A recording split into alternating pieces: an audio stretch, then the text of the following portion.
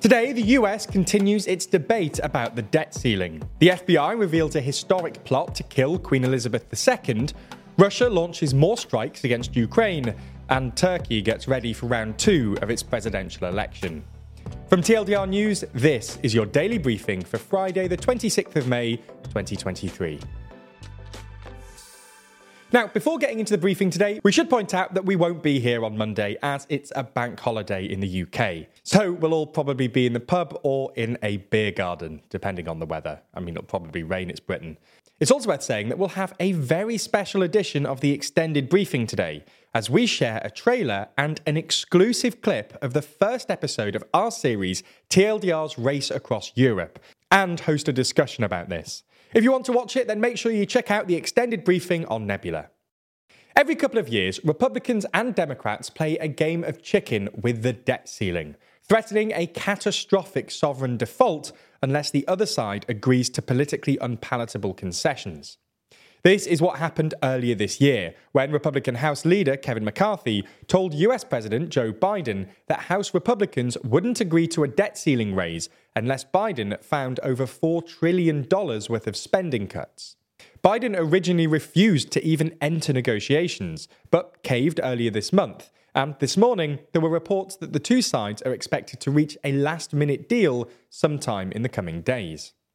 The deal will apparently include some spending cuts, although not the $4.5 trillion originally envisioned by McCarthy, and a 2-year raise to the debt ceiling, which means that we'll probably have another showdown in early 2025, after the 2024 presidential election.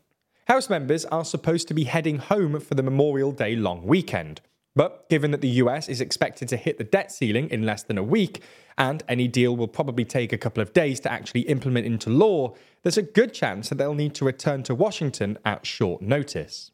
While this is, of course, good news for, well, anyone who didn't want an unnecessary and possibly catastrophic financial crisis, the fact that negotiations have come down to the wire doesn't bode well.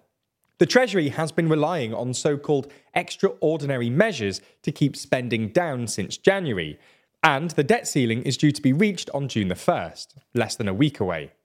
So you get the point. Biden and McCarthy were already cutting it dangerously fine, and if current trends continue, i.e. if America's politics becomes even more partisan and American politicians become even more reckless about the prospect of a default, then a debt ceiling default will only become more likely, with potentially catastrophic consequences not just for the US, but the entire world economy. There's more on the way, but be sure to subscribe and ring the bell to make the daily briefing part of your daily routine, or just search for us on your podcast app to listen along. A plot to assassinate Queen Elizabeth II in 1983 has been revealed, thanks to a release of information from the FBI. The information was contained within a 102-page document that was uploaded to The Vault, the FBI's website, as a result of a Freedom of Information Act request. The document revealed that a threat was made to a police officer in an Irish bar in San Francisco. The man, angered over the death of his daughter by a rubber bullet, disclosed that he planned an attack on the late monarch, either by dropping some object off the Golden Gate Bridge onto the Royal Yacht Britannia when it sails underneath, or during their visit to Yosemite National Park. In response to the threat, the Secret Service closed the Golden Gate Bridge walkways, but did not reveal the protective measures in place at Yosemite, with the visit happening as planned. During her visit to America in the 1980s, the FBI was constantly worried about IRA threats, with the document stating that Boston and New York are requested to remain alert for any threat against Queen Elizabeth II on the part of IRA members. So that's a big revelation from the FBI today. Let's move and discuss what's been happening in relation to Russia's invasion of Ukraine. Last night, the Russian military launched a new round of missile and drone strikes against Ukraine.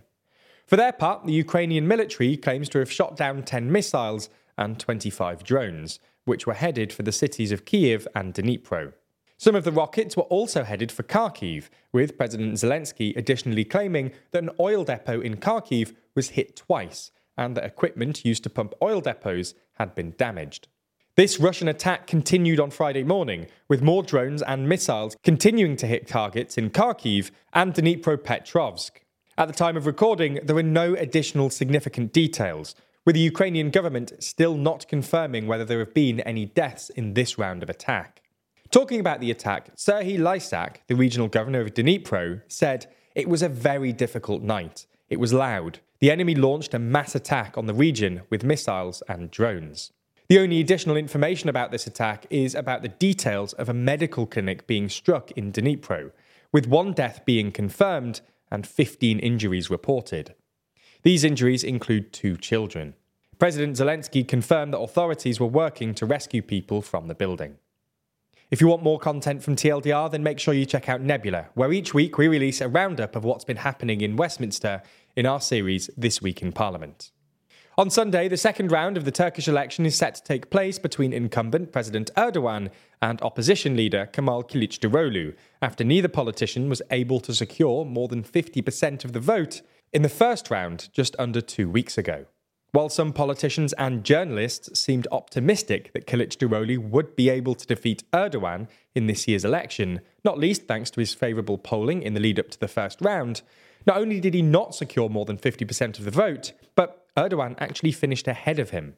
In the first round, Erdogan finished on 49.5% of the vote, and Kılıçdaroğlu finished on 44.9%. Turnout was at 88.9%. With 5.2% of the vote, this put third-party candidate Sinan Ogan in the position of kingmaker. And, well, with him being ideologically closer to President Erdogan, many expected him to endorse the president. This prediction ended up being proved correct, with Ogan telling his followers that, "I declare that we will support Mr. Recep Erdogan, the candidate for the People's Alliance, in the second round of the elections." It looks likely, therefore, that Erdogan will win once more on Sunday and secure himself another 5-year mandate. We'll update you on what happens in the second round next week. In the final uplifting story today, we discuss a new positive use of artificial intelligence.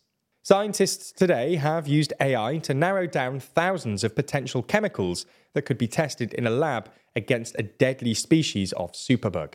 This superbug is one of the 3 superbugs that the World Health Organization has identified as a critical threat. The result of this is a new experimental antibiotic called Abacin. It's hoped that this continues to prove successful, but it will need to undergo a lot more tests before it can be used. With the media reporting on a variety of ways in which AI can be harmful to society, it's good to hear of some ways in which it can actually be useful. That's all we have time for on YouTube, but the briefing isn't over. That's because we share a trailer and an exclusive clip of our new series, TLDR's Race Across Europe, and host a discussion about this series. Exclusive. Lots of running. Lots of running. Leaky personality, Zach Michaelis. Yeah. I know what happens to Jan in episode 3. Exclusive. Friction. Maybe someone kills someone at the end. Who knows? In the extended ad-free edition of the Daily Briefing, only on Nebula.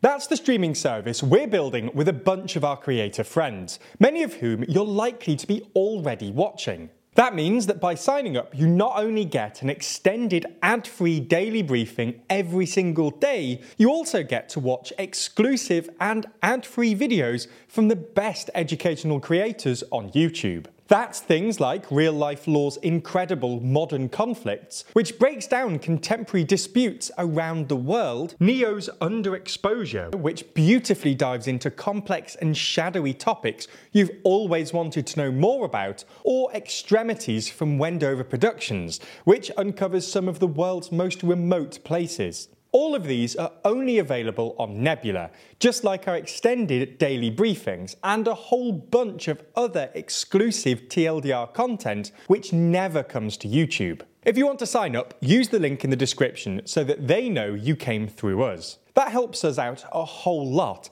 as does watching on Nebula more generally.